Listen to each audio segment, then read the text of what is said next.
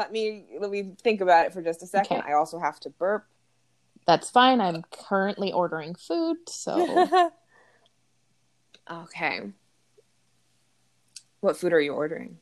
I'm ordering from Applebee's. Yum.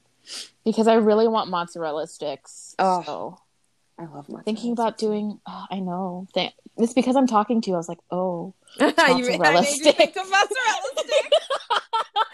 That is, if that's my legacy, then I can die a happy woman. Hello, and welcome to the podcast where we go absolutely cuckoo bananas over our favorite characters from Degrassi The Next Generation. I'm Keely Bell, and you can join me every week with a special guest to talk about how these characters did whatever it takes and how exactly they made it through.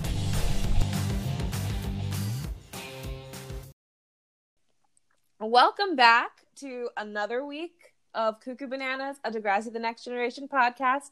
I am your host, Keely Bell, and I am joined today with Erin Berry once again.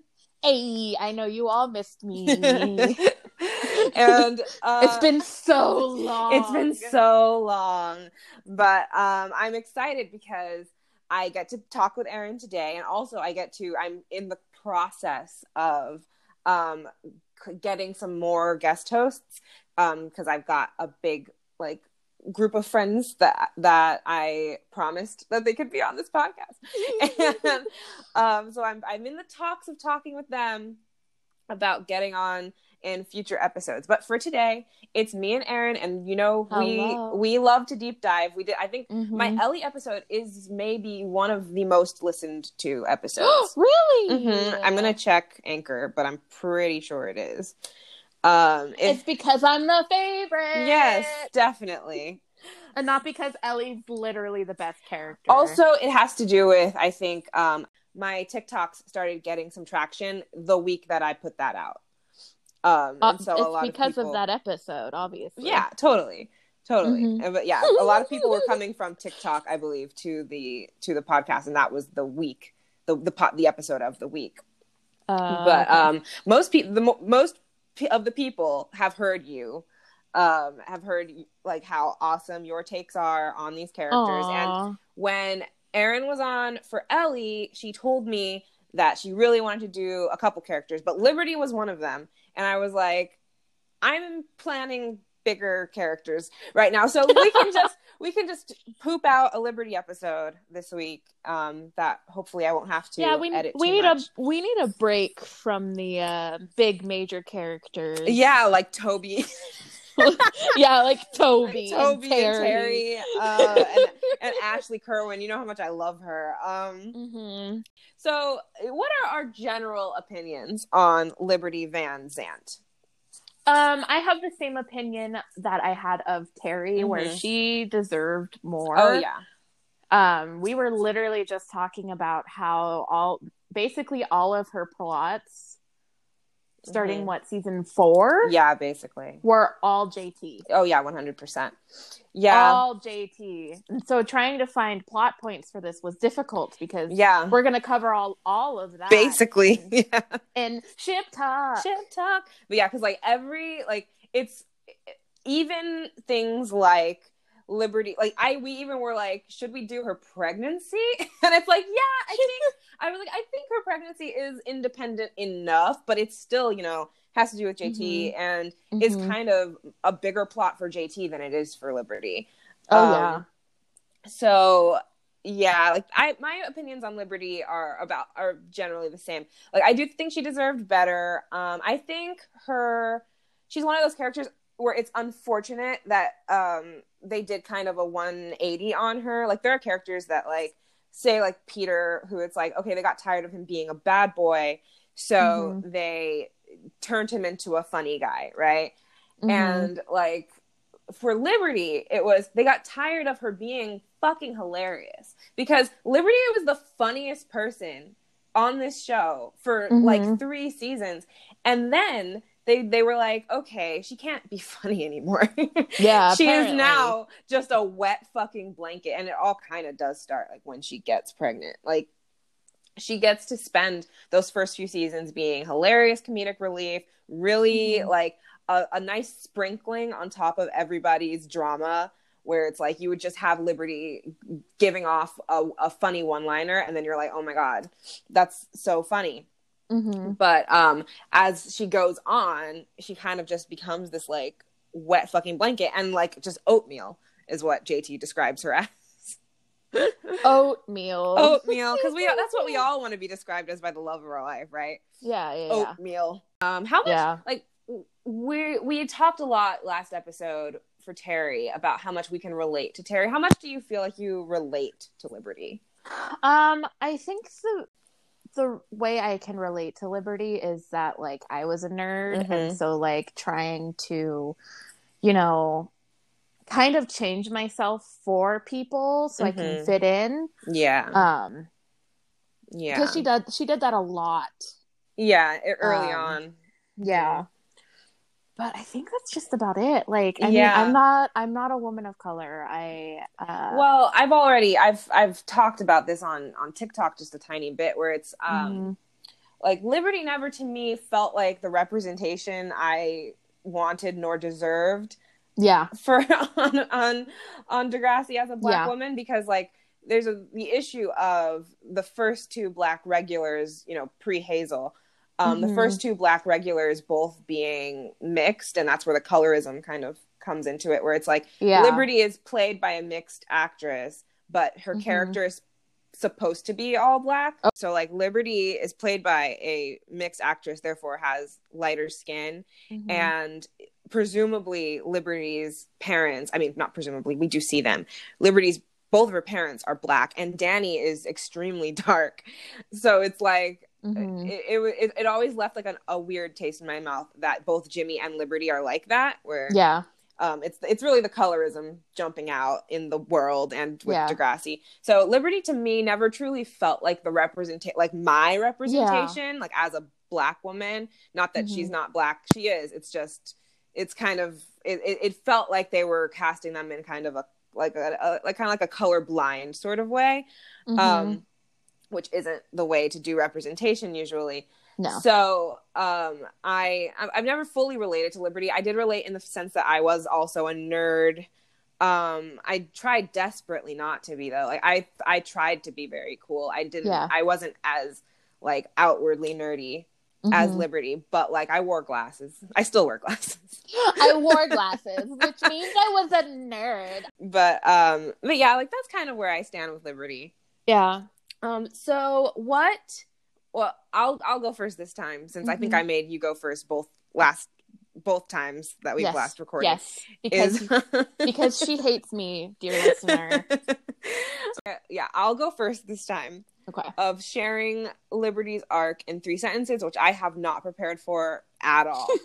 So, Liberty Van Zant starts her time on this series as a comedic relief friend of Emma and Manny and JT and Toby. Period.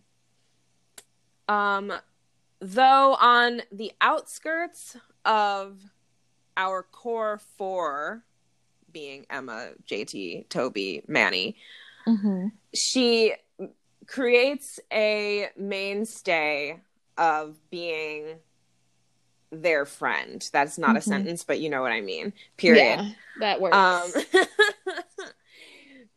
And in the end, we watch her blossom into a woman who is more than just her brain. Period. That was. I wish I could have gotten one more sentence there, but I fucked myself over. It's fine. It's fine. We did fine. Everything is fine. Everything is great. Everything is awesome. All right.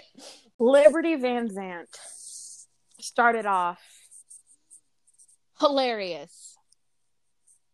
Period. Oh wait, no period there. Let's do a comma. And super nerdy. Period. Okay. Liberty then started to get boobs and started becoming hot. So the writers were like, what should we do with this person? I know, let's put them in overalls and have them obsess over this one nerdy guy. Period. That's a sentence.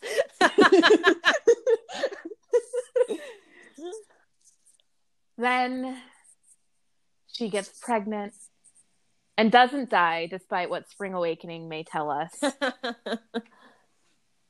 But her boyfriend does. Period. I was like, her boyfriend does what? Oh.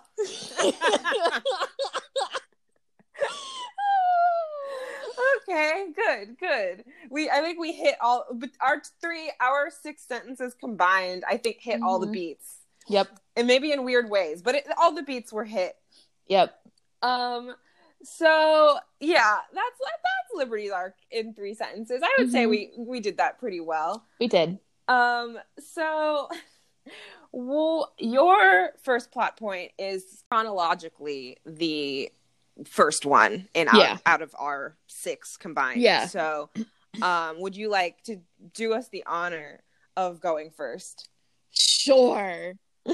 So the first plot point we're talking about is when Emma Nelson, because of her tragic almost child trafficking moment, which they didn't mention in the first episode. Well, no. In your first episode, you did not make this connection. What? Why Emma thought that Armstrong was being all creepy on Liberty. Yes, and you know what is funny? We realized that after, but it's in our first the Lost that episode. Doesn't count. It doesn't. You're 100% correct. It is in the Lost episode, and we really hecked up. We hecked up with that one. Yep. Anyway. I do wish canonically that they had made that connection for us. Yeah. I do wish they had spelled that out a little bit for us. I had to have that fight with people in the comments of my TikToks about all the subtext is there. And I'm like, guess what, sweeties? Subtext is just that. It's underneath. I wish a lot of things were more explicitly said on this show. Yeah. But anyway, it's talking about how Liberty, who is known for being this smart girl, getting all good grades, has dyscalculia. Yeah. Dyscalculia. I would say it's calculia. Calculia. I'm gonna fuck that up a lot. So I think it's it was a good way to kind of show that the smart kid even has issues. As someone who, for me, I went to school and I went in 5th grade, I got put into gifted and in the GATE program in elementary school, giving anxiety to elementary school kids. That's GATE. That's beautiful. It just, because she was known as the smart girl or whatever,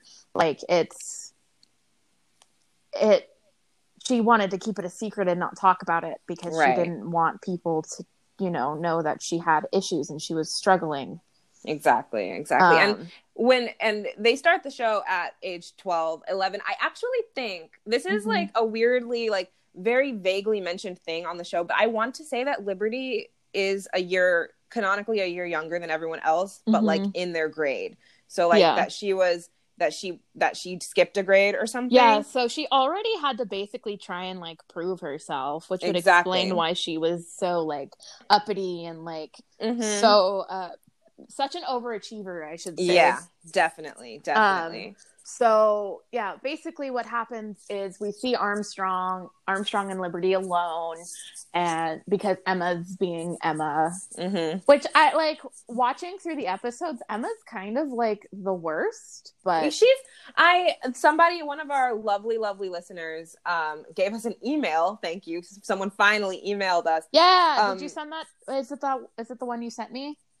It was the one before that. No, this one was from Tiara, who I hope I pronounced her name right, but she said something that was great. She said, Emma was annoying, not a war criminal. So people who hate Emma really act like she was the worst bitch alive. But she was annoying. but she wasn't a war I criminal. don't hate her. She's Right. just she's not a very good friend. Yeah. Emma was like walking by or was like spying on them, and then she was talking to, I believe, Manny about it. Mm-hmm.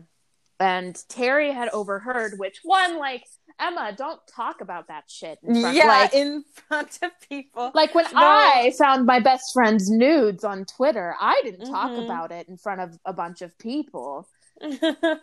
Though it's interesting how we say this, right? Mm-hmm. But do we remember what it was like being in middle school and like spreading the rumors about like the creepy teachers and stuff?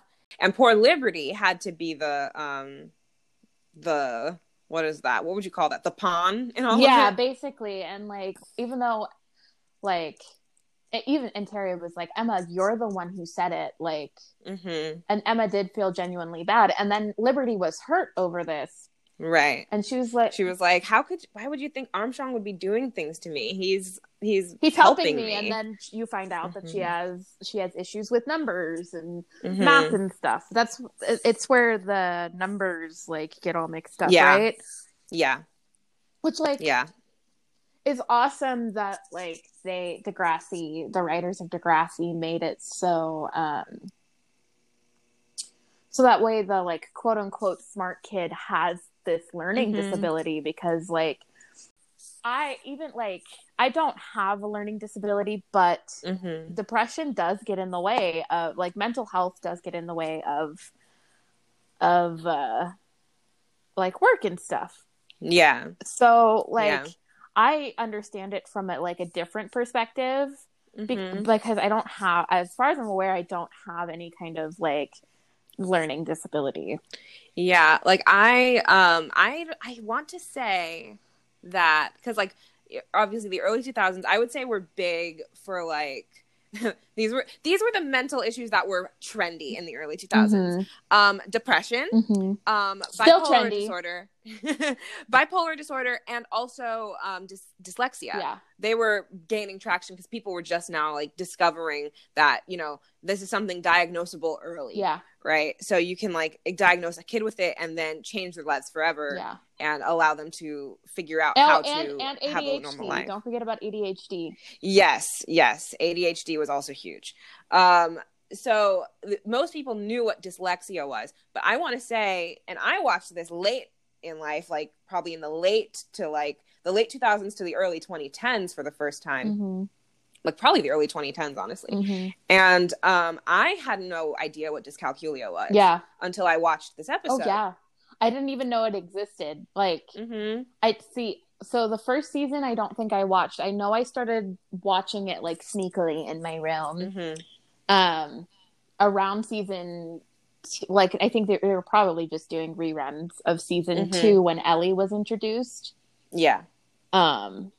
So like, I just like watching that first season, I was like, oh shit, like, yeah, that's a thing. And like I have so many friends who have been like, yeah, I have dyslexia, or I have ADHD, and I'm like, I can't imagine how difficult, right, like school and stuff was, because one of my friends, they just got diagnosed with ADHD, and they're my age. Yeah, they're 25, and I think what's happening is a lot of people are starting to realize that what they thought was like you know, poor work ethic, or you know, or inability to focus, or all of those things they're starting to realize that is ADHD. Yeah. And with dyscalculia, I personally, as far as I know, don't have any learning disabilities, but I do have issues with numbers, where it's very hard for me to count, to like keep track of like counting. It's very hard for me. I still use my fingers to count. Same. But it's especially very hard for me to look at lists of numbers. Yeah. Like when I was in statistics in high school, looking at long lists of numbers gives me the biggest stress in the world, because they all start to kind of just mush together. So I can totally relate to that with Liberty, and how scary that feels, and how like it's just, and soul crushing it is to when you're 12 because like you're just coming out of elementary school when you're 12 and in elementary school, because all of our classes were in the same class in the same day, all of our subjects, we all thought that the smart kids were good at everything. Yeah. Liberty had to like really take a pride thing where it's like she had to blow to ask her for ego. help. Yeah, there we go. Like she had to ask for help, which like is the worst when you are somebody who you think you like oh, I've been getting through school my entire life without help. Like for me personally, when I got to college, even when I was in community college, this wasn't a problem because we didn't have office hours. When I got to university, they have office hours that are required, where you're required to ask for help from your professor. And I'm like, no, I hated office hours so much because I didn't want to have one-on-one discussions with my professor about anything I might have questions on, which like is not how it should be. No. But anyway, that's my first plot point with a bunch of random rambling in the middle. It was lovely. And I think that was a great plot that one of Liberty's first ones. Well, I don't think they ever mention it again. No, they don't. I don't particularly care for any of Liberty's early plots because they're just a little nothing's fun about them really to me. But where we do kind of get in, it's a little shippy, but it also has to do with Liberty, like her place in the social hierarchy of Degrassi, which is in one of the first episodes of season 4. Emma's ex-boyfriend, the incomparable Christopher Sharp, the love of my life. I love him. Yeah, he's the worst. Like I ship it. Like the worst actor that's ever existed on the show by far. Oh yeah, but Chris Sharp, an icon, and only like even more iconic because he, after breaking up with Emma over the summer, decides that he is going to go for Liberty and be her first like romantic conquest outside of JT and Towers. Iconic. Liberty Towers Van Zant. Because Towers Van Zant, he would take her last name. They're taking her last name. 100%. So Liberty and Chris strike up a little bit of a flirtation, if you will. And this is another like Emma preying on Liberty. Their friendship is odd, right? Like we just with your first plot, it was Emma being like spreading rumors about Liberty, which unbeknownst to her, she didn't know she was spreading a rumor. But this one, Emma was indeed just being a bitch. Yeah, and she felt like, and especially this is season 4 is her soft glow up, where it's like, oh, those are bangs. That's a cute skirt. Like she develops a bit of a fashion sense that isn't just hippie. And so Emma is feeling her oats as a regular human woman. And like oatmeal. I don't know where the phrase feeling her oats comes from, but maybe it just means that you are becoming Liberty Van Zant. You are feeling your oats. I feel like Sarah Sarah Bearable to Shower. Yes, which is a beautiful last name, and I will never be able to say it. Started developing, I want to say, maybe sooner than the other girls, so I feel like they had to dress her down a lot. That's probably what happened, yeah. Because, like, I think watching it, all of a sudden, it was like, damn, Liberty, you have some boobs. Yeah, like, she's like, heavy up top, and then, like, really, like, skinny everywhere else. Emma is now coming into her own, but Liberty's still a bit of a nerd, still a bit of an outcast. And so when Emma finds out that Chris Sharp is interested in Liberty, she takes it as a blow to her own ego, which is so fucked up. Yeah. And the sad part is, and this is not an Emma episode, but the sad part is I feel like we can all relate to that just a little bit, you know? Yeah. Yeah. We all go. You know, after my ex like in high school, who shall be nameless because nobody knows who that is, obviously. You know, I'm fairly certain that ex started dating mostly men afterwards. Like, which is fine. Like, totally great. However, as a teenager, it's great. It was made me feel fantastic. Oh, I turned him gay. Lovely. Love that for me. Basically. Yeah, I totally see that. So yeah, we can't be like mad at Emma for being like, oh, he downgraded. But still, like, that's pretty fucked up. And it just goes to show, like, Liberty's place for a little while there was, one, to fawn over JT, and two, to be Emma's kind of Emma's like scapegoat, I guess, for her own humanity. Yeah. That's terrible. But Liberty existed so that Emma could be like charity. Yeah, like, basically. Sacrificial lamb, so that Emma can be like, guess what? I'm a good person. I'm a good person because I let my ex date my ugly friend. Exactly. Precisely. And so what I'm trying to get out of this for Liberty's sake, because those episodes are Emma episodes. Those are to further Emma's development and to shine a light on Liberty's insecurities, to be like, see, even the smart girl has issues, even because despite being a nerd and being fucking very smart, Liberty is also stone, like, she is unabashedly herself for a lot of that time. And so, like, she's, like, painfully confident a little bit. Because it's like, you watch her and you're like, how can she be so confident being this way? And we all know people like that, right? Yeah. And so it's like, she's nails on a chalkboard, and yet she's so confident. How?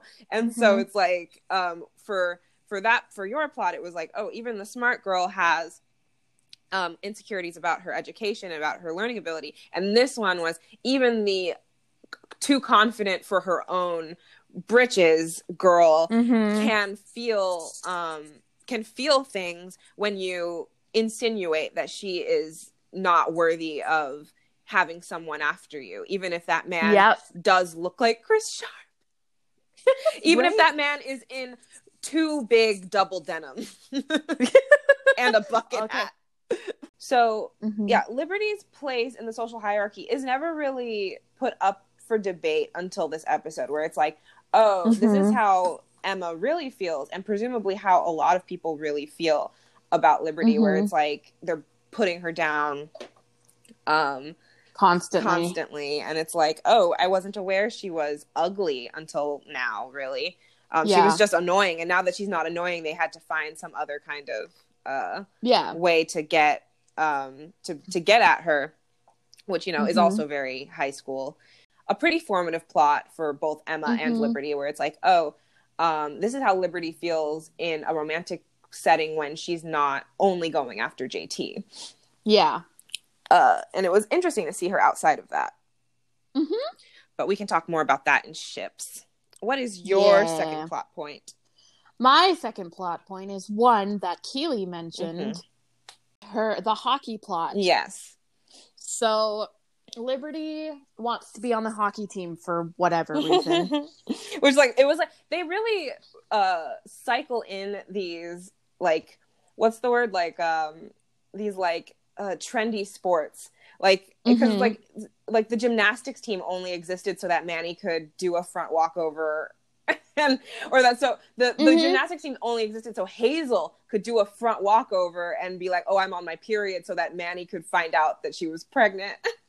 Yeah. And then so it's the same for the hockey plot, where it's like the hockey team only exists so that Liberty can be labeled a tyrant.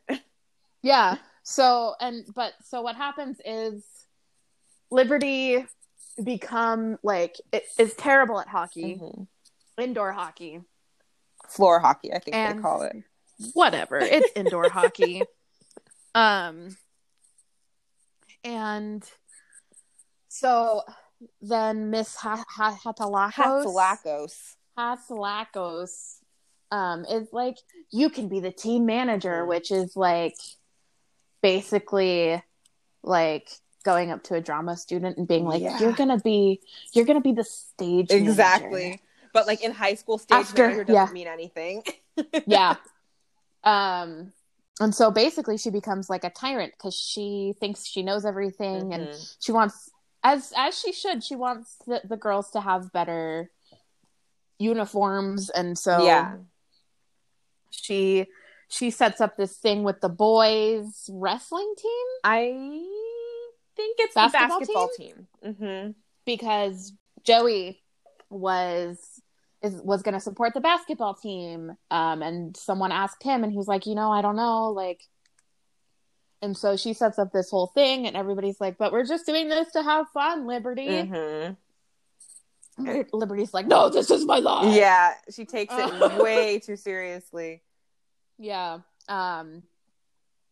And eventually she kind of learns, like, okay, we're having fun, like, that as long as we work hard, like, it doesn't matter, like, blah, blah, blah, blah, blah, blah. Like, it's a terrible plot, but, like, literally it's the only, like, non-JT plot before the pregnancy. Yeah, like, she, that whole plot is unfortunately, like, one, like, the time that we get to see Liberty shine, right? It's, I think, maybe one of, if the Dyscalculia one was her first, then this one is her second, like, major plot, where it's, like, it's her A plot. And and we just had to make her the most insufferable person alive. Yeah. But I guess it's maybe making a comment on how she might have wanted to join the hockey team as a means of fitting in, right? Yeah. And then it's like, well, if I can't join them, then I might try to control them. Exactly. And it brings up her control issues. Oh, yeah, 100%. Because her dad, like, comes off as, like, the most controlling person in the world. 100%. And you see that when she starts dating JT and, like, how they have to basically keep it a secret. Yeah. That whole family is very controlling because Danny's the same way. Yeah. So it was her trying to control something because she basically doesn't have control of her life. Because she has to get good grades. Yeah. And she has to do this, and she has to do that, and she has to do this. She has to date the best people. Right. Like, it goes to show, like, hey, adults, let's not be so hard on our kids. Exactly. Because this is the way. Value your children based on how good their grades are. Yeah. Rather than who they are as a person. Yeah, because then when that's all they know, that's how they know to show that they love something, which is what Liberty does with the hockey team, is she's trying to show them that she cares, but really she's just controlling them and making things not fun for them. Yeah, thank you for bringing up her control issues, because that is, I was trying to find, like, what is her overarching theme of her character, and I think Liberty wanting to control everything might be her overarching theme, because if you think go ahead, because if you think about it, that's what ultimately ended her relationship with JT. Exactly. 100% was her trying to control him and basically making him, like, feel like a piece of garbage, and, like, having to take 2 jobs and like basically leave the job that he liked. Exactly. So that way he could have money for their baby. Right. That they wouldn't even be in this problem if she had just accepted that it was happening earlier on. And so I guess that leads into my plot point. I'm going to talk about the pregnancy, which I do genuinely love talking about teen pregnancies on television and like their realistic qualities and their non-realistic qualities. And also I just like talking about pregnancy in general because I enjoy those things. I like knowing about that stuff. So Liberty does what the teen drama trope, aka the teen drama's way of making it so that this character cannot possibly get an abortion, is Liberty decides that this is not happening. We see it with Liberty. We see it later with Jenna in season 10, where she sees all the signs. All the signs are there, and she decides to say, you know what? We're just going to close our eyes to this.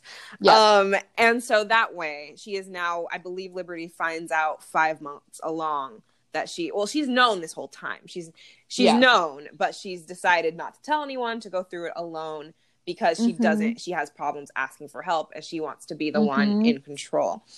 And that's relatable. I don't think I would ignore an entire fucking pregnancy, though. And it's like with this kind of situation, it's like you cannot ignore it to be like, la la la, this isn't happening, when you're eventually, you know, we can start the whole life begins at conception debate another time, but it's like eventually when you're past the point of no return, and when you're like Liberty and you are planning on carrying this pregnancy to completion, there comes a point when this isn't just your life you're thinking about. So you're like, Liberty's like, oh yeah, I'm gonna deliver this baby, and it's like, oh, okay, then maybe start thinking about it. I don't know what you expected. So that's where Liberty's at in season 5. Now, before we delve all the way into, you know, pregnancy, giving birth in Bubby's car, all of that, I want to discuss how this series just decided to gloss over Liberty Elizabeth Van Zant becoming a sexual being. Right? Like, how? I mean, okay. No, they do touch on it when her and JT first start dating and they're like making out in the hot tub. Yeah. They do kind of talk about it, but like honestly, nerds play D&D. Yeah. They're into some freaky shit. I would know. That I don't want to know. I don't want to think about the freaky sex that Liberty and JT were having. Rest his soul. Someone was probably dressed up as an elf at one point. That's all I'm saying. No, I just want to know how they got to that point. Like, I can see JT being like, hey, let's start having sex. And I can see Liberty saying yes, but I would have, like, of all the characters to give a losing their virginity plot to, everyone got a losing virginity plot line. Except for Liberty. So my thing is, it's like, I don't think it would have been JT who was like, we should have sex. I think they probably dated for a while, and Liberty had like a calendar and was like, okay, now's about the time when they would consummate their relationship. So let's go ahead and do that. Yeah, you know what? You are 100% correct. And JT would be like, oh, okay. Yep. He'd be like, oh shit, it's time to pull out that penis pump. Which I like. I don't like want to imagine JT having a dick for some reason. It's just a but like Kendall. I can't imagine that it would be that small. No, like, they kept saying stack of dimes. And also, when you're 14, 15, look, you're still developing, you're still growing. So it's like they're probably. I have seen dicks in my life. Quite a few recently. Not recently. Pandemic, ma'am. We are in a pandemic. We can't just be out here seeing dicks willy-nilly. I am currently only seeing one dick. But like, there are some people who do not, like, you know, develop more. And you know what? That's okay. But yeah, so it's mostly just Liberty somehow got herself in this teen pregnancy situation by being too controlling and being too needing to being too idealized of what her life should be as too independent. Exactly. Because at that point, like I can understand her being like, I need to handle this myself because she has shitty friends like Manny and Emma. Emma would be like, no, you have to keep the baby because then you're killing that baby. Well, and Manny would be like, Emma is presumably pro-choice now, but because she and Manny had that whole debate, and then Manny would be like, no, like, do what you need to do because Manny's that supportive bitch. Exactly. And which for some reason I had this weird like thought in my head that Manny was like the worst and kind of terrible and bitchy. Interesting. But she's not. No, I don't know why. It might be just because of her trope. Like, you know, the kind of slutty character. Like hot best friend. And I grew up in a conservative household, so that makes sense. Yeah. Anyway. Anyway, yeah, with you saying that like, Liberty was being too independent, that reminded me of something that I saw yesterday. It was actually a post on Tumblr, but I read it to Daniel yesterday, and we were both like, wow, I feel seen and read at the same time. And this is it. It was, get okay with being some level of burden on others. Yep. And it's like, you know what's a real burden? A person that is so scared of leaning in on other people that they try to be completely self-sufficient, and you end up either having to help them indirectly or to save their ego, or they have to break down in order to receive help, both of which are so much more heavy to the person that loves them than just being leaned on casually. And that was from Tumblr user Totally Foobar. I don't know who that is, but you'll have to send that to me because like it's a good one. Yeah, and that's something that I'm even working on today because like same with Liberty, like her friends, like her family's totally controlling and probably made her feel like she couldn't open up about this. Yeah. And so, which is shown kind of later on when her parents are very like obviously like, no, we don't approve of you even seeing JT. Right. Like, now you're gonna have a baby with him? That's stupid. And so Liberty probably just feels like she has to do it on her own. And I believe she says that she has to do it on her own. And then I believe it's Toby and JT are like, no, you cannot. You don't. And you should not. And you cannot. Yeah. Like, and it's funny that you mentioned that what Emma and Manny would say, because that's another reason why they had her ignore it and not talk to anyone, because you know for a fact that one of either Emma or Manny would have stepped in, and wouldn't just let her do this. Regardless of whose intentions are better, neither of them would have just let her do this. Like, I have a friend who will remain nameless, but I will be keeping this in the episode, so I'm gonna try and keep it vague. But I have a friend who didn't come out to me as being bisexual for a long time, even though he knows I and all of our friends would be so supportive of it, because he knew we would be so supportive of it.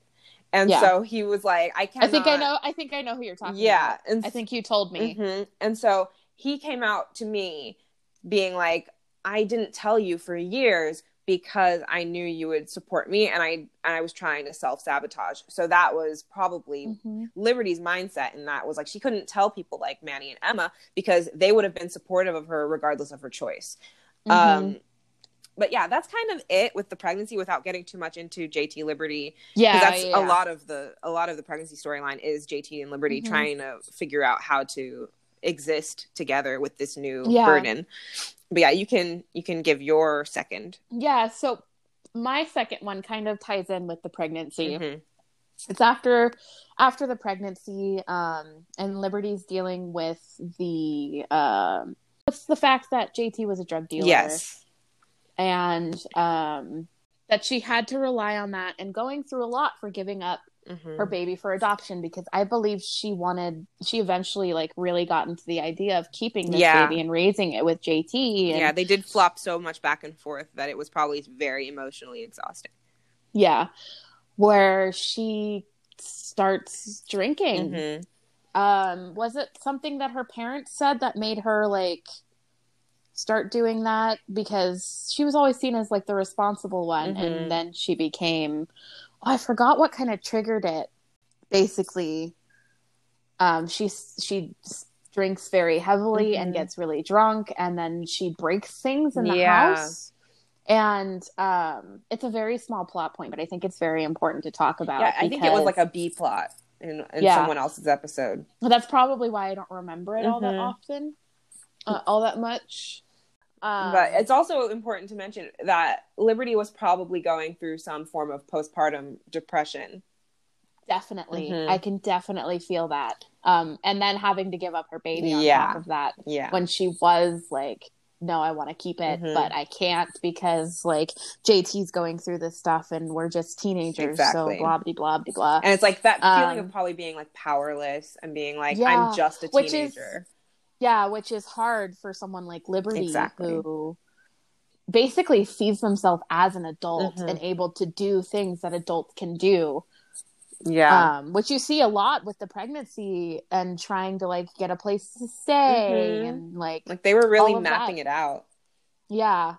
So I think it's a good plot point for people like for people who are struggling and like, oh, seeing all of my friends being so successful and I don't, and I'm not being successful. Right. Like all of my friends have graduated from college right now and I'm just transferring over to a university.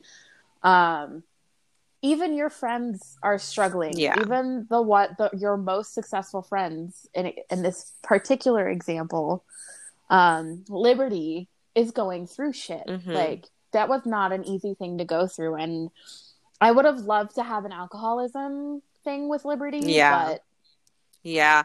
They don't really touch much on that. We see her engage in those kinds of behaviors a little bit in college, but it's not as like pronounced as Ellie. Yeah. And it's not as like, it's not as constant as it is for Ellie or other characters that struggle with addiction. But with Liberty, the good thing about this is that like this person who seems so stable and so confident in who she was and who she is basically having a mental breakdown. Exactly. And is turning to very, very unhealthy coping mechanisms. As we will see on this show often. Yes. So I think it was an important one to kind of touch on because of that, because it does, even now to this day, it still holds some like type of thing. Yeah. And what's the word weight? I'm looking for? It holds weight. Yeah, holds weight for everybody. Like, because after a long stressful day, I want to have a glass of wine. Right. Is it a healthy coping mechanism? Maybe not. Right. But exactly. As long as it's controlled and you don't go out of control with it. Exactly. Like they do. They always go to the extremes because it's a teen drama. It's a teen drama. We need the drama. We need the drama. But I also think that plot is really important for recognizing that the same way Liberty came into the pregnancy of being like, I'm going to pretend this isn't happening, it cannot possibly be the same way she ends the pregnancy. And like, she cannot, like, you might, like, maybe people would have thought, viewers who might have watched that in real time, old people, not us. People who would have watched that in real time might have thought like, oh, well, now Liberty's life can go back to normal. And I think that plot was very being like, it never will. It's a good moment for Liberty to kind of just like, I mean, it's not a good moment. Right. It's a formative moment. It's an important moment for her to kind of realize, oh, I'm human and I have these emotions. Right. And that. Which we then again see later where she's basically being stone cold and not when JT dies. Yeah. Being stone cold and being like, and everyone's like, well, Liberty this, Liberty that. And like me as a Mia stan, I was like, okay, but Mia's the one who he was currently dating. Yeah. Yeah. But we'll talk about that more on the Mia episode that I will be on. Yes. So we're on my third plot. Yep. So fast forward, we were where? Season 5? Forward 3 seasons. So that we skip over all the JT dying stuff. JT's dead. They have just graduated from Degrassi High School, and now Emma, Manny, and Liberty all attend Smithdale University, which my question is, I thought Liberty was going to Banting, because I know you're right. Erin, you're not there in your rewatch yet, but like she and Damien make it a point to say at the end of season 7, oh my god, we're both going to Banting. Like, what the fuck? And now all of a sudden, Liberty shows up at Smithdale. So I don't get it. But maybe Liberty had a change of heart. Yeah, maybe she decided that she could not go to Banting because Damien was going to be at Banting. Yeah. But she goes to Smithdale with Emma and Manny because they needed a reason for all three of them to be on the series together. And she has her first, which is weird considering Liberty is one of our first Black leads on the show. Liberty has her first racism plotline. Danny got a racism plotline before she did. He does? He does. It's either in the season you're on right now or it's in season 7. It's in one of those. But even Danny got a racism plotline before she did. But Liberty goes to Smithdale, and she decides she wants to join a sorority, which, like, Liberty, the sorority girl, especially, like, maybe one of those, like, nerdy sororities, but not the kind of girls she was trying to be with anyway. Right. Liberty's trying to make those college connections by joining a sorority. And so she's, you know, going through all of their hazing rituals. She's going through all their this, all their that. And there comes a point when it becomes glaringly clear that these girls in the sorority are only entertaining Liberty as a potential sister because she is Black and they need to fill a diversity quota. And none of them, and, like, you know, diversity quotas, there's good and bad about them. Like, it's like, on the good side, it's like, yeah, your sorority is diverse, but on the bad side, it's only diverse artificially, and, like, no one particularly cares. I can't say much about it because I'm white. Right. But, like, as a white person, I see that I have that privilege, and, like, it's bullshit. Yeah. Like, you should accept people as they are and not... Anyway. Right. And so, like, it's, you know, up and down, but it's very clear. Like, I'm sure sororities that handle their diversity quotas very well, where it's like, oh, we're going to accept sisters of all diversities, right? But these girls, it was very obvious that they were like, we just need to find a Black person. And so they find Liberty and they're like, perfect. And so, and the only reason it's clear is because they think none of them make the active choice to try and really get to know Liberty's story. They only operate based on stereotypes that they think, what they think her life must have been like, oh, it must have been so hard to get into this school for you. And Liberty's like, no, like, I'm so smart. What are you talking about? I'm, like, the smartest person ever. Yeah, I was the valedictorian at my school. What are you talking about? So, like, they operate on all of these assumptions about her. And my favorite one is when part of their initiation rituals, I won't call this hazing because it's not really that bad, but one of their initiation rituals was all the girls sitting in a circle and revealing their deepest, darkest moment of their lives. And obviously Liberty talks about the time she was pregnant, which, like, yikes, bad look when you're Black. Yeah. No, let's not talk about how my boyfriend died in my arms. Exactly. Let's talk about my pregnancy. Right. And she's like, well, the hardest moment for me was probably when I gave my baby up for adoption, and they were like, oh my God. And then they were like, what about the father? Was he supportive? And she goes, yeah, but he's passed away. And they're like, so one of them goes, in a gang fight? Oh no. And Liberty's like, I mean, not really, but, like, he was just walking to his car and he got stabbed. And oh yeah, she did say he was stabbed. And they're like, in a gang fight? And she's like, not particularly. Like, I don't know if you would call Lakehurst a gang. Go home, Lakehurst. And so that, and Liberty really has to, she jumps through hoops trying to get into this sorority, and and, like, the racism really isn't the biggest thing about this plot. It's kind of, it's just a little sprinkling. It's not only the racism, it's also Liberty has to feign sexuality. She gets, and this is actually ties into your alcohol thing. Yeah, she gets alcohol poisoning. Yes, she gets alcohol poisoning. And she goes streaking. She gets drunk, goes streaking, gets alcohol poisoning, is a queen. Yes.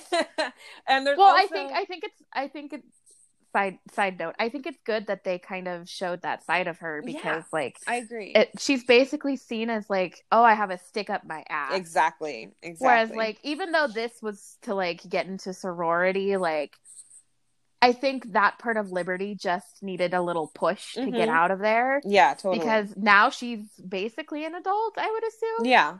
Yeah. They're at college, and, like, yeah, you're gonna have fun in college, I guess. There's also a point in the episode where she, I think she gives a guy her underwear to make, so that, because he's trying to get into a fraternity, into their, like, their partnered fraternity. And he's like, and they put them in a room together, and they're expecting them to hook up. And Liberty's like, I'm not hooking up with you. And so she then gives the guy her underwear, and it's all just really gross. And it's like, Liberty has to try and pretend to be something she's not. So yeah, and just I think the big takeaway of that plot is that Liberty goes to the greatest lengths to try and finally squeeze herself into a box that she knows she will never be in. Like, she goes her whole, high school life being this outcast, then being the pregnant outcast, then being the valedictorian. And we do see toward the end of her senior year that, like, she just desperately wants to be normal. Like, it's not that she wants to be normal. She wants herself to be normalized. Like, you know how when people say, normalize this, and she's like, let's normalize Liberty Van Zandt. How about that? Exactly. How about we normalize just who I am as a person? But no one seems to want to do that. Yeah. And we end season 7 with her being kind of like, well, I'm finally the girl that steals the guy from his girlfriend and blah, blah, blah, and all of that. She desperately wanted to be like, please accept me. And she went to all ends to try and be accepted by this group of people. And eventually, and like, I'm pretty sure she does not take the sorority spot, I believe. No, she says, fuck you. Like, yeah. You're racist. Yeah. Like, I can't just pretend like this is okay. So she then goes on her college career, not having those, networking ties, not having any of that, like all those perks that come with being in a sorority that you would think someone like Liberty should have if she wants to get into her career field. But she decides to say, like, no, I'm going to go at this on my own, which is like, the happy answer to that, the happy ending. And so, yeah, I always thought that was like a fun plot to give Liberty. Just the fact that they gave Liberty a big plot after high school, I applaud them in the first place. Because it could have been so easy for them to be like, okay, she's just now here to comment on Emma and Manny's college experiences. But no, like, no, and it does, like I mentioned before, it does show a different side of Liberty too. Yeah, it gets to show us, like, this is her more insecure side. This is her more like, oh, sometimes one of my favorite Liberty quotes is, sometimes, Manny, you just have to say what the heck. And that's kind of what she does in this episode. And she just says what the heck and decides to get alcohol poisoning. So we can move on to ship talk now, which is like what we're calling it now. Ship talk. Because I had a brain blast last episode. If you missed it, this is now called Ship Talk, where we talk ship. And so, what can we start with? I guess we'll save JT for last. Since he is her one true love. Well, let's start with Sean. Yeah, let's start with Sean. So Liberty develops a crush on Sean. Is that season 1 or 2? I believe it's season 2. I believe it's season 2 because I believe it's when Sean and Emma are broken up, which I believe is season 2. Or it's even maybe season 3. Yeah, okay. Season 3. So Liberty develops a crush on Sean, which now it starts the trend of Liberty going after Emma's men. So after Emma and Sean are broken up, and Sean is out here being the baddest bad boy in the school, stealing laptops, breaking into candy machines, all of that stuff. Liberty is like, I want to be bad. I want to be cool like you. And he's like, no. He goes, Liberty, you're about as edgy as a butter knife, which is one of the most iconic lines of those early seasons. And she's like, oh, I'm edgy. I'm on fire. Says the boy with braces. Says the boy with braces on just his bottom row. Yep. But so she develops feelings for Sean, probably wanting, because like as we learn later in the series, is that her parents are fucking sticklers, and they don't even like her dating JT, who is relatively harmless, even though he did impregnate her. But JT's relatively harmless, so they probably were like, they were probably putting ideas in her head about who she should be dating really early on, and Sean was probably like one of those guys that she was like, I need to stay. My parents say I need to stay away from boys like that. So when she develops a crush on Sean, she's like, ooh, I want to. It's probably just because she wants to rebel. Yeah. Which, do you think her crush on Sean was real, or do you think it was like a rebound? Like a crush? Rebound. I don't remember exactly where she stood with JT when this crush happens. Was this right after JT like really let her down? Yep. Okay, yeah. So yeah, it could potentially have just been a rebound. It could have been like, I'm gonna go for the guy who is the exact opposite of what I've been fawning over for the last 2 years.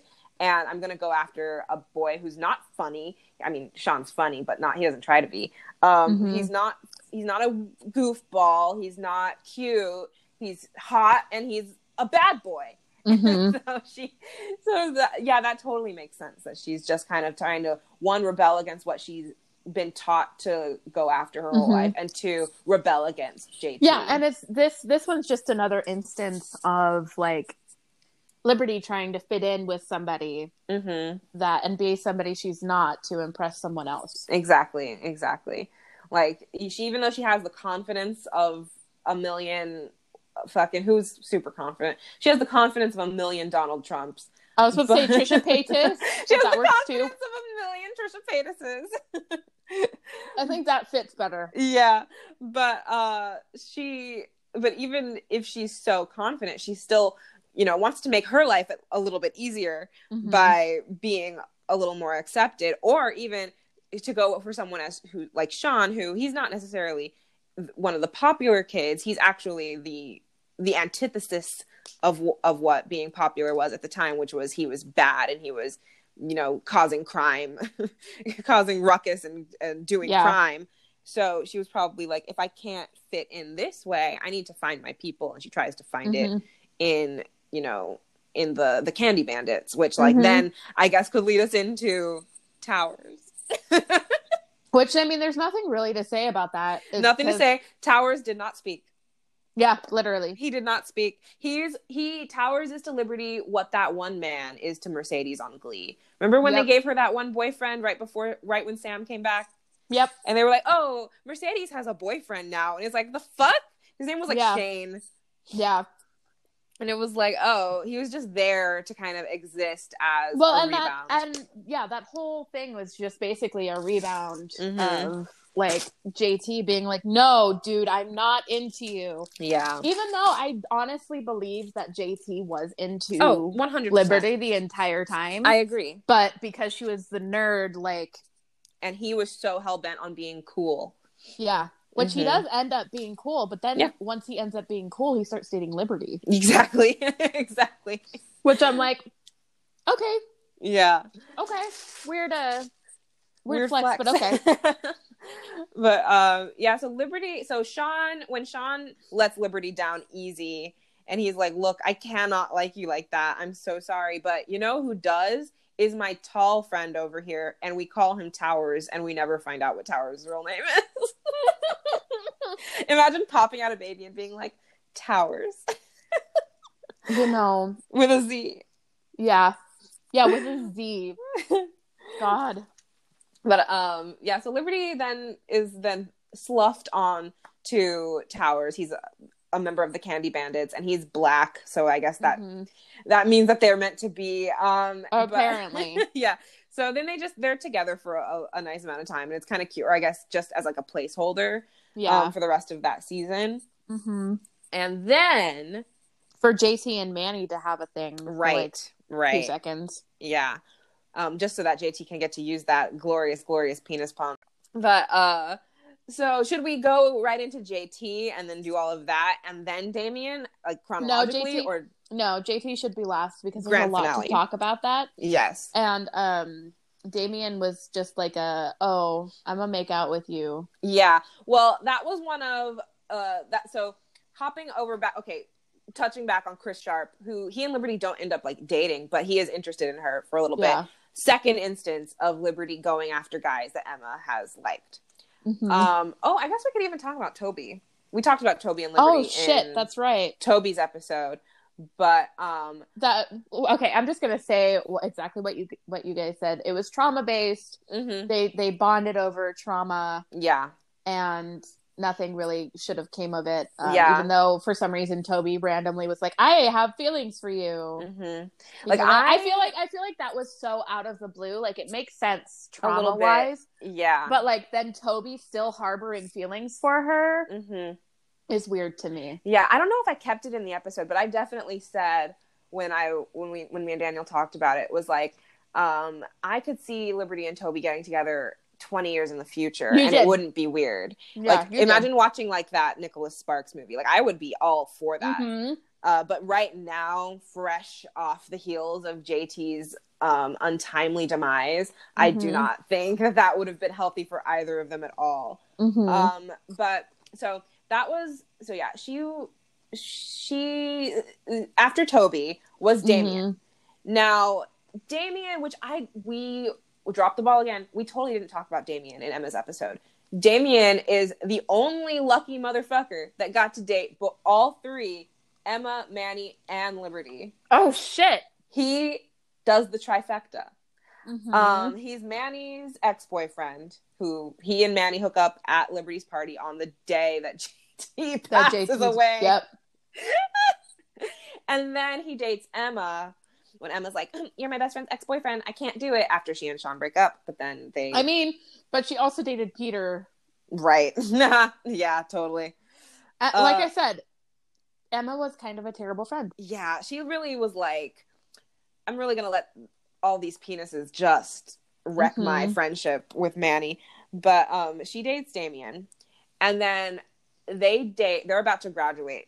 And Damien and Liberty strike up a friendship because they were both competing for valedictorian, because he was Lakehurst's valedictorian and Liberty was Degrassi's. So they were competing about it, and she really hated him. They were kind of an enemies to lovers trope. Which is hot. Like, I cannot lie. Liberty and Damien in those few episodes are, they're sexy. They're sneaking around, and it's like, ooh, hot. The dream.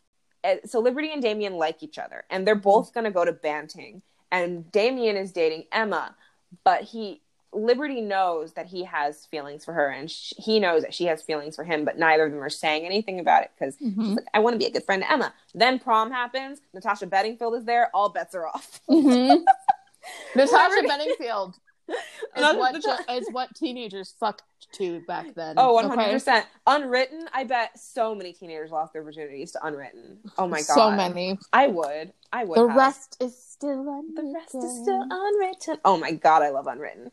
But Liberty and Damien start making out at prom behind Emma's back. They're in the pool. It's all hot.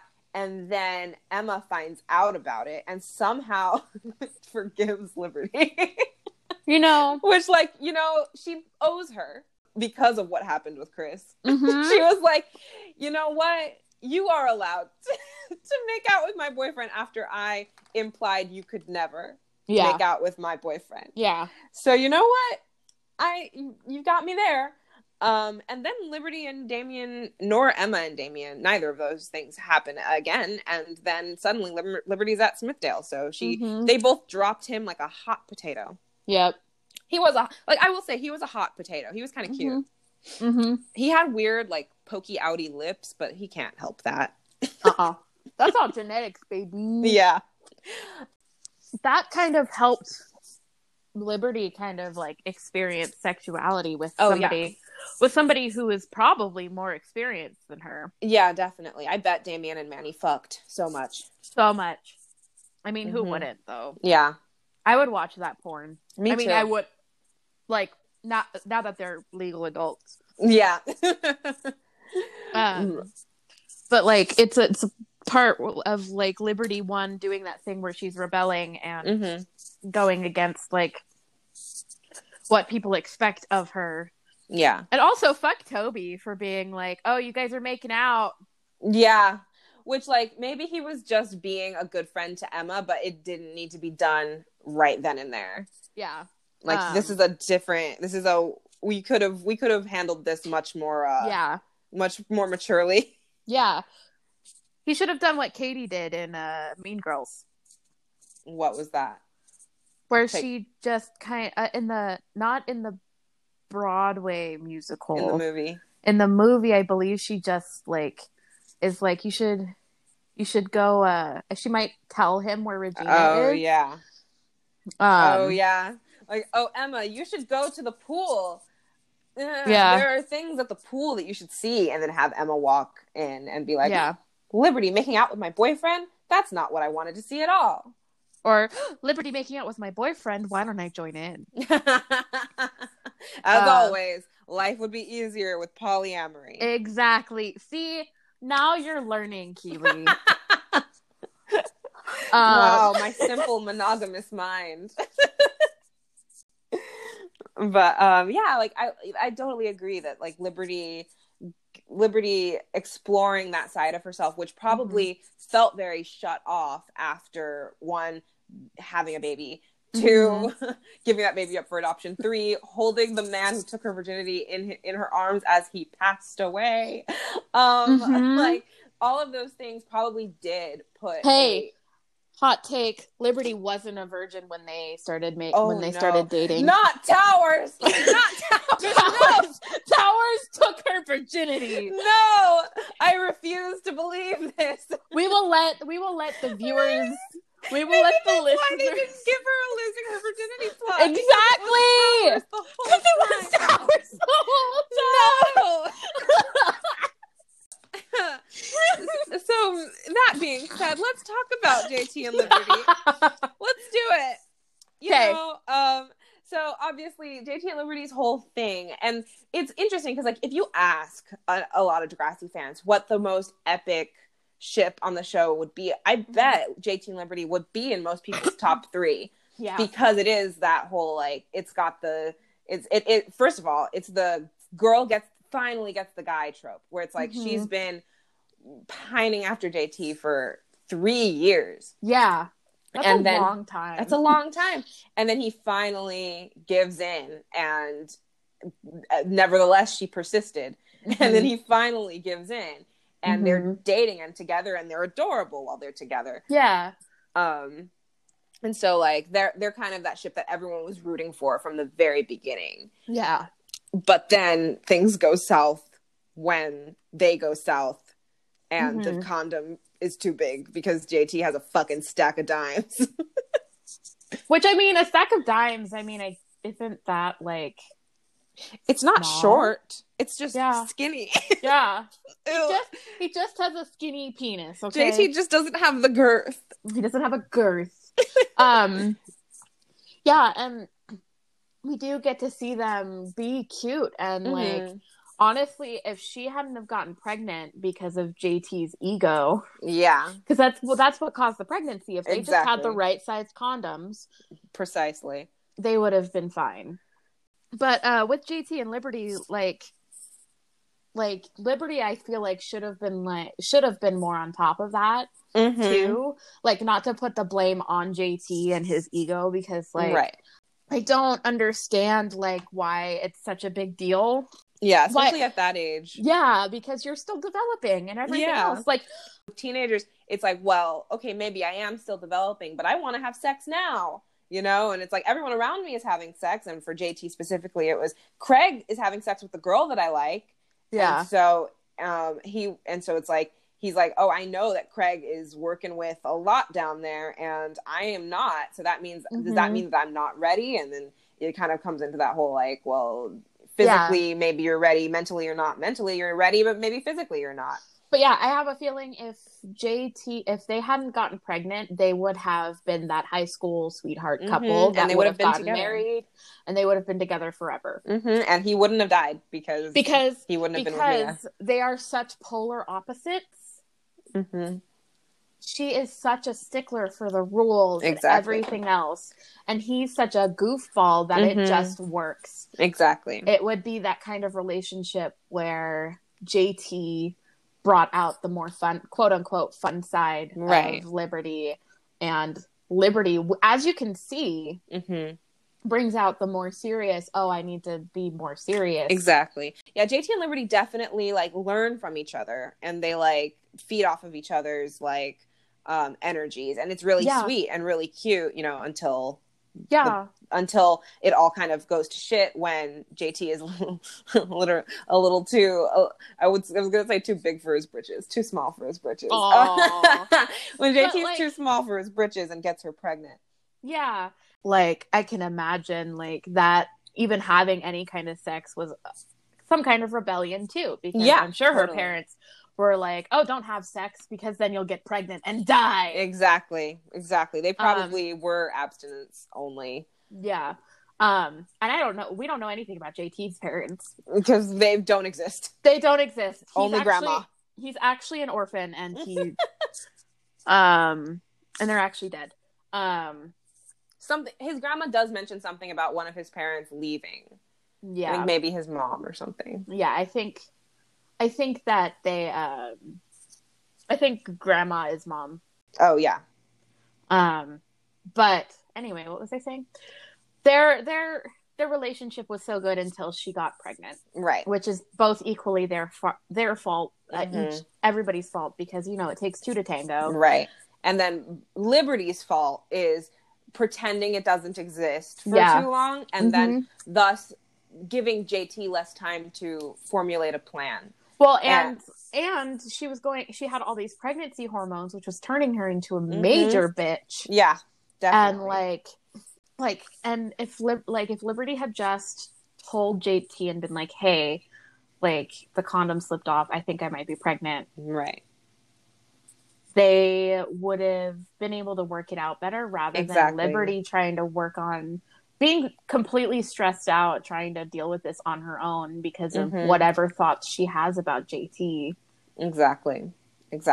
Yeah. Like, the way that the pregnancy was handled really was detrimental for them. And so it's like I said earlier, like the emotional back and forth of being like, we're giving up the baby, we're keeping the baby, we're giving up the baby, we're keeping the baby, we're apartment hunting, we're talking about getting married, all of that stuff. And then giving the baby up for adoption. JT is now fresh off of a suicide attempt. Yeah. All of that stuff. Like, it really put a sour film over their relationship, and they never get back together. No. And it's very sad because we love JT and Liberty together. And, obviously all the episodes leading up to JT's death are, baiting the audience, making us think, oh, they're getting JT and Liberty back together. This is their grand moment. Literally the moment before he gets stabbed, he's talking to Toby about oatmeal and about how he has this great thing with Mia going on, but he's still in love with Liberty. Yeah. And so it's like, if I were able to watch that episode not knowing that JT was going to die in it, I would have been like, oh, this is finally it. This is, they're getting back together. And it's, at that point we've waited a season. We watched JT be in a relationship with a character that a lot of the fans didn't even like, and all of that stuff. And we got to watch Liberty basically, I believe, still reeling from giving the baby up for adoption, because she does become just a fucking wet blanket. Yeah, and dealing with, like, the jealousy that she's feeling, seeing Mia live her dream with, like, see what could have been. Yeah, because if things had been handled differently, that would have been them. Exactly. And if she hadn't messed it up, she probably has that guilt of, oh, well, maybe if I had talked to him about it sooner, that could have been us. Definitely. Like, she probably is like, if I hadn't messed up the pregnancy, then this could have been their life. Yeah, and I think that's why it's so hard for her at the end of his basically, like, tribute episode. Why it's so hard for her to let Mia just have this one thing. Right. Like, right. All Mia's asking for is the one video. Yeah. And it's such a big, like, moment for her specifically after she finds out that Toby had been holding on to the fact that JT was still in love with her. Exactly. And she's like, you know what, Mia? No, give me that tape. We're going to play it. And that's a really big moment for her. She needed that closure. That's a big sacrifice for her. Because it's like... Yeah, because they didn't really have, like, a real breakup, did they? Right. Like, yeah. Like, it was like, he tried to kill himself. And then it was like, well, this is over. Yeah. Like, their last, like, quote-unquote, like, romantic interaction was, like, him trying to kill himself. And then he's actually dead now. And then the point at the party when he's trying to talk to her and being like, trying to tell her his feelings, but then it's all, you know, it's a wacky misunderstanding. It's all jumbled up, and she doesn't, and he misspeaks and all of that stuff. And she's like, well, and then come to find out from Toby, it was actually that he was in love with her. So all of that plot coming all together with Liberty still, like, Liberty wanting to claim JT's grief as the woman in his life over Mia is wrong, right? Yes. However, it feeds into the kind of poetic tragedy of JT and Liberty's relationship. It's very Greek, where it's like, she knows, you know, like, she knows without any other reasoning in the world that she was the one that JT was truly in love with. Yeah. And Toby being the harbinger of JT's emotions, Liberty, her knowing in, like, just in herself that that she did own this spot in JT's life is a little bit of it plays a little bit of the tragedy. It's like, it's a little bit of the epicness of the romance. Yeah, basically. And like, but just, I think that moment was a major moment of closure for her, and kind of a realization, like, oh, I wasn't the only, like, person who JT, like, cared about and loved. Like, he touched so many lives, apparently, even though he's a little shit for most of his time in Degrassi.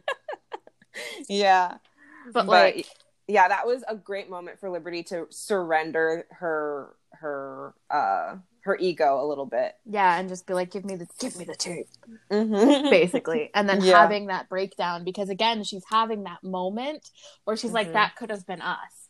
And that could have been our child. Totally. But now, just like now we don't even have that option of maybe in the future, because he's dead. Together. Exactly. And her finally letting herself feel grief, something of, because, you know, not just JT dying, but like of what could have been. Yeah, and like with Liberty, it seems to me through all of her interactions that she kind of just represses everything that she feels. 100%. She suppresses it. She shoves it all down until it explodes. Yeah, which samesies. Yeah, we can all relate to that. Yeah, which I guess that we've touched on JT and Liberty a lot. The epic romance of it all. I do love JT and Liberty. I do too. They were one of my, like, number one ships for a long time, and then the show kept going. Yeah. And I was like, oh, okay, I like these guys a lot better. So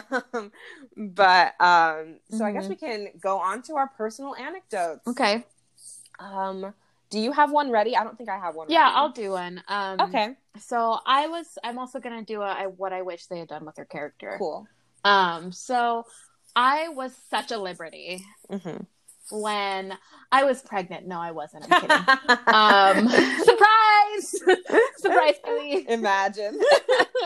I was such a Liberty when this is actually kind of hard. When I was trying too hard to fit into this bubble that people had been putting me into. Like I've mentioned several times before, I grew up plus sized. I've always, my entire life, I've been big. I've had people, including my parents, who are much bigger than I am. Keely can attest to that. Yes, I can. Talking about how I needed to lose weight and how I needed to change who I was. And growing from that and being more an adult now, it's something I still struggle with, trying to just exist, as my partners and my therapist says. It's hard when you're put in this bubble of, for specifically like Liberty being this smart girl who does everything right, who is like the best person to and then when you're not the best, or you're not this, it's hard to just be the person that you are. It's hard to just exist, because in specifically with me in my brain, I feel like I have to live up to the standard of, oh, Erin's fucking hilarious, so I've got to be funny all the time. Right. Like I don't think I'm that funny, but apparently I am. People laugh at my jokes all the time, and then I'm like, okay. Finger guns here. I wouldn't keep unfunny people in my life. Oh, okay. I have a podcast to run here. I don't keep unfunny people in my life. What are you talking about? Like, I still struggle with just existing and being myself and not living up to the standard that I set up for myself. Right. Like, my nickname was literally Sunshine growing up.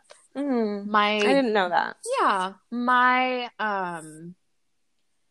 junior year English teacher literally, so before winter break, she gave out like little s'mores gifts to everybody, and on the card she wrote a word that corresponded with like what she thought about you and like what word she thought of whenever she saw you.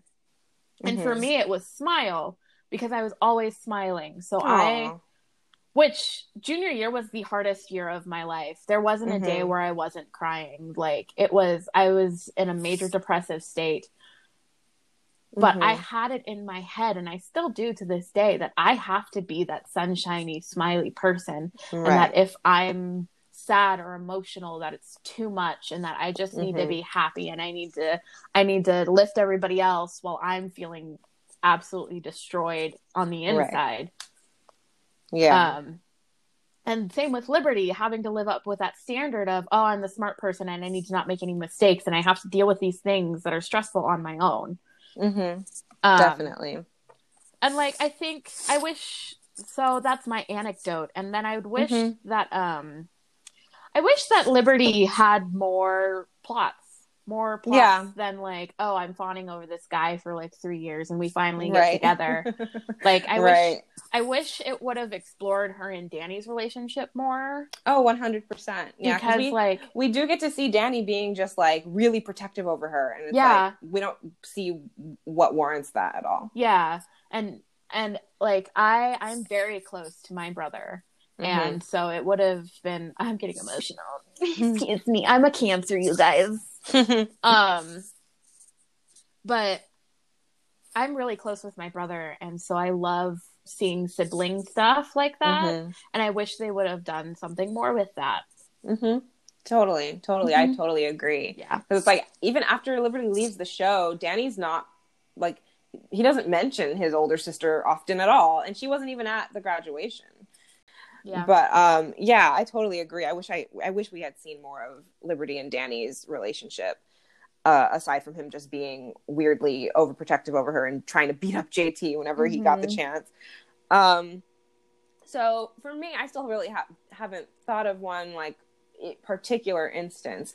I guess I'll do the same kind of, where I was such a Liberty when in my life I do a lot of the I do repress a lot of things. I do not like talking about my feelings. It makes me feel performative. I feel gross doing it, talking to anyone, until things build up and they explode. As someone who has tried to get Keely to talk about things, that is very accurate.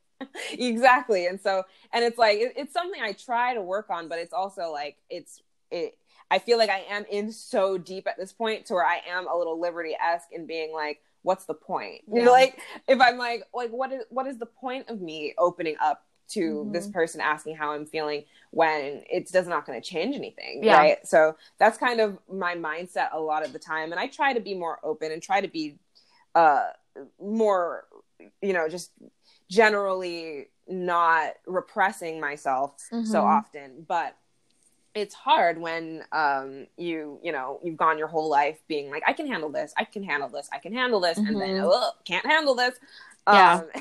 So yeah, I guess it's a short anecdote, but that's basically it. I am, and I especially in high school and things before, where I was told from a very young age by my mother that anytime I was very emotional, I was a drama queen. Yep. Which, like, me too. If you see any of my shared trauma, if you see any of my my brand on the internet, aside from at OMG It's Key, I'm usually Confessions of a 20-something drama queen, because that's like I've made it my brand. I've started owning it. Hell yeah.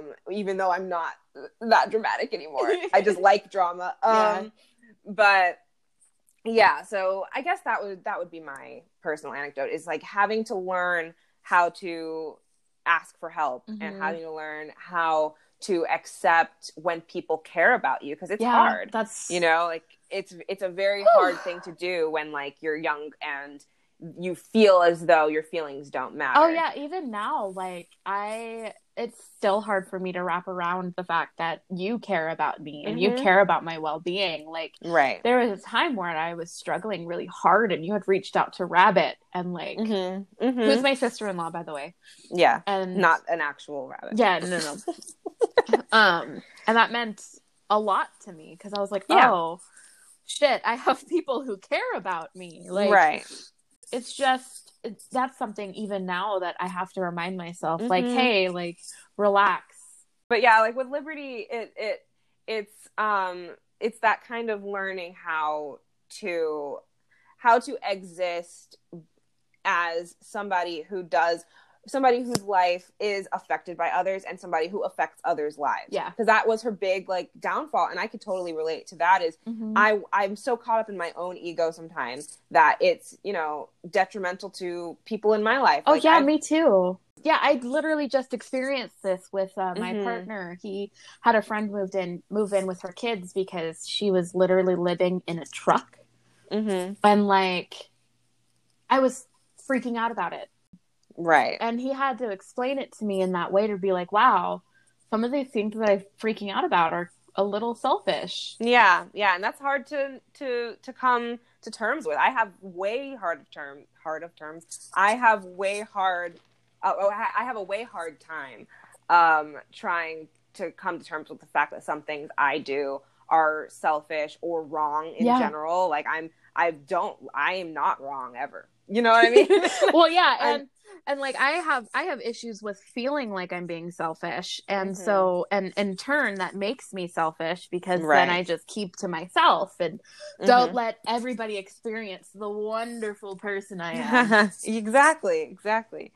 So yeah, it's like we started this being kind of like, we don't really relate to Liberty, and now we're like, I am Liberty Van Zandt. I am Liberty Van Zandt. Can that please be the title of this? Yeah, we didn't have one until now, but that's it. All caps, I am Liberty Van Zandt. I feel like that encapsulates her character very well too. I am Liberty Van Zandt, and I don't give a heck. Yeah, and I don't give a heck. But yeah, I guess that's our episode. Yeah. This was a good one. It was a long one. We took a lot of breaks. If you guys couldn't tell, me and Erin love talking to each other. We could just talk for hours and hours. Which is awesome. Luckily this show is only an hour and a half at most. So you guys are lucky. Yeah. But poor Daniel. That's why we could all never live together, because all of us would just be talking over each other. 100%. But we, in housekeeping, which I guess we should have done at the beginning, we did end up receiving 2 emails since the last. As of today, which is December 8th, we're recording this on Tuesday. It goes up on Friday, so we could get more emails in that time. But we've got 2 emails, which means 2 Christmas cards are being sent out. So that means there's still 3 opportunities to get a Christmas card from Daniel and I.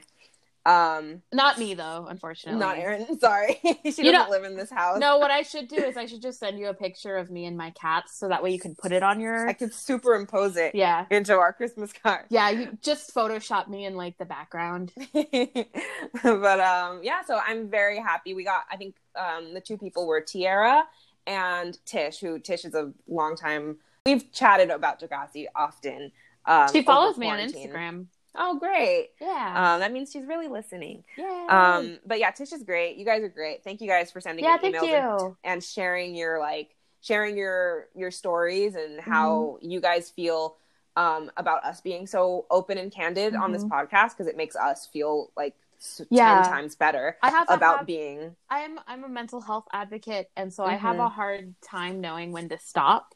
So it's something that I really appreciate. Keely sent me the email, and it makes it really I really appreciate it when people when people tell me that they appreciate me being so open, because sometimes I feel like I overshare. Well, hopefully I'll be here with a new co-host who you guys don't know yet, who I'm not even sure who it is exactly yet, but we'll see. You can't tell them that, Keely. Why? Yes, I can. You act like you know who's gonna be there. You should... No, I can't. We all know I can't lie. Says the actress. Oh, I can act. I can't lie. I can't make my own lies. I cannot do that. But next time I'll write a script for you, okay? Oh, please do. But yeah, we'll be here talking about Sean Cameron, who, we know I love Sean Cameron. We all love Sean Cameron. Yeah, who doesn't love? If anybody hates Sean Cameron, I will personally... Please email us. Yes, please email you, so that way I want to know why. That way I can say strong words. Exactly. All right. So thank you guys for listening as always. Bye-bye. Bye!